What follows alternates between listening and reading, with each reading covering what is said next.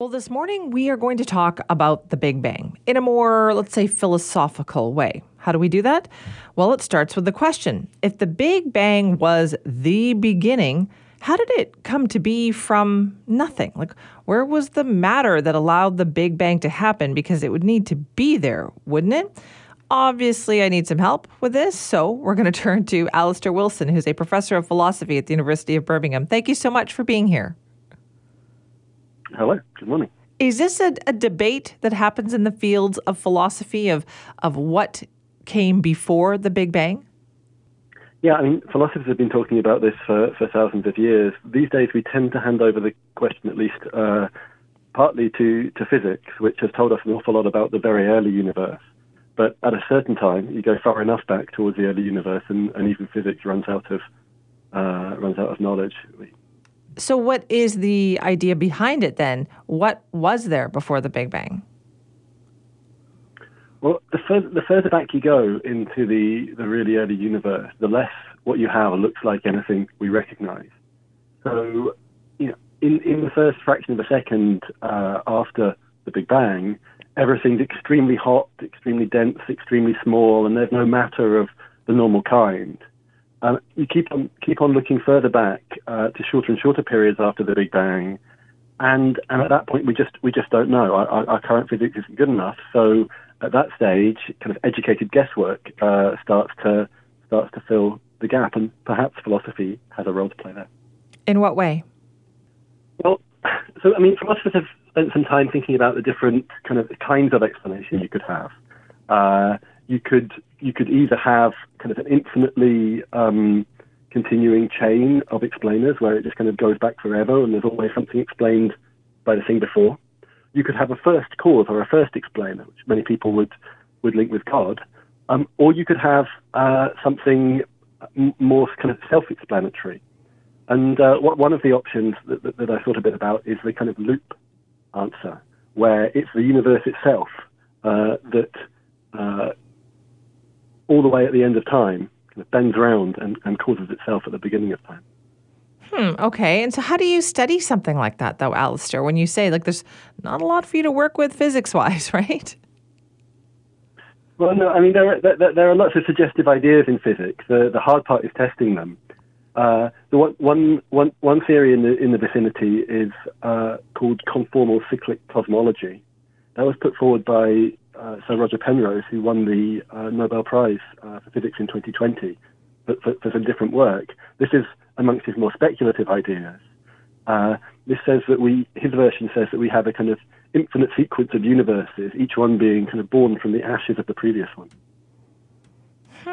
Okay, so then where do you take your work from there? How do you expand on that? How do you study that?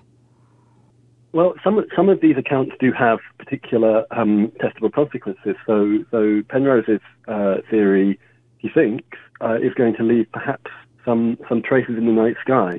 A universe that was born in this way from an infinite series of other universes might look a little bit different than one that wasn't. So we can go looking for those traces in the sky.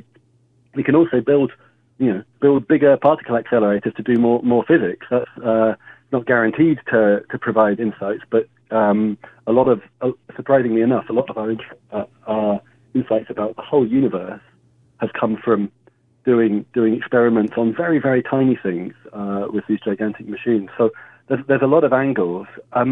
Really, we're just trying to tell the best story we can, fitting together all the things we do know about the universe. It is such a mystery, though, isn't it? Because there's so much they do know, and then there are still these kind of big unanswered questions.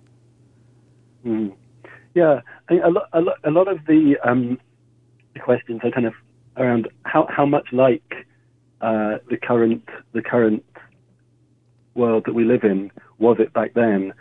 Did, for example, the principle of cause and effect, which we pretty much see everywhere around us, you can pretty much be sure that something surprising that happens has got some cause or other, some explanation or other.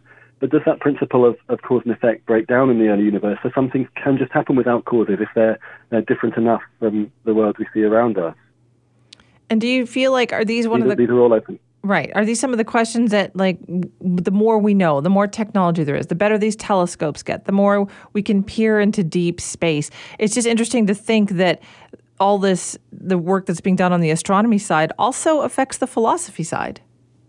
Yeah, absolutely. I mean, I think of it as one big project that philosophers and physicists and historians and everybody kind of helping to do and kind of construct the story of the universe and how we got here. Has there always been a role, Alistair, for philosophers in the discussion of the origin of the universe? Yeah, I mean, but back in the day, there wasn't such a clear distinction between science and philosophy. There wasn't really even such a thing as science. It was kind of philosophers that kind of were handed the job of understanding the universe. And so there's been speculation tied up with religious speculation by philosophers for a really long time. Some of it, this is kind of, clearing the way, helping us to think clearly about it and avoid confusions. Some of it is theory building, just trying to imagine all the different ways things could have worked out, so we can start exploring their consequences. And are there a number of different theories? Like, are there different philosophers have different ideas? There's just all sorts of different theories about this.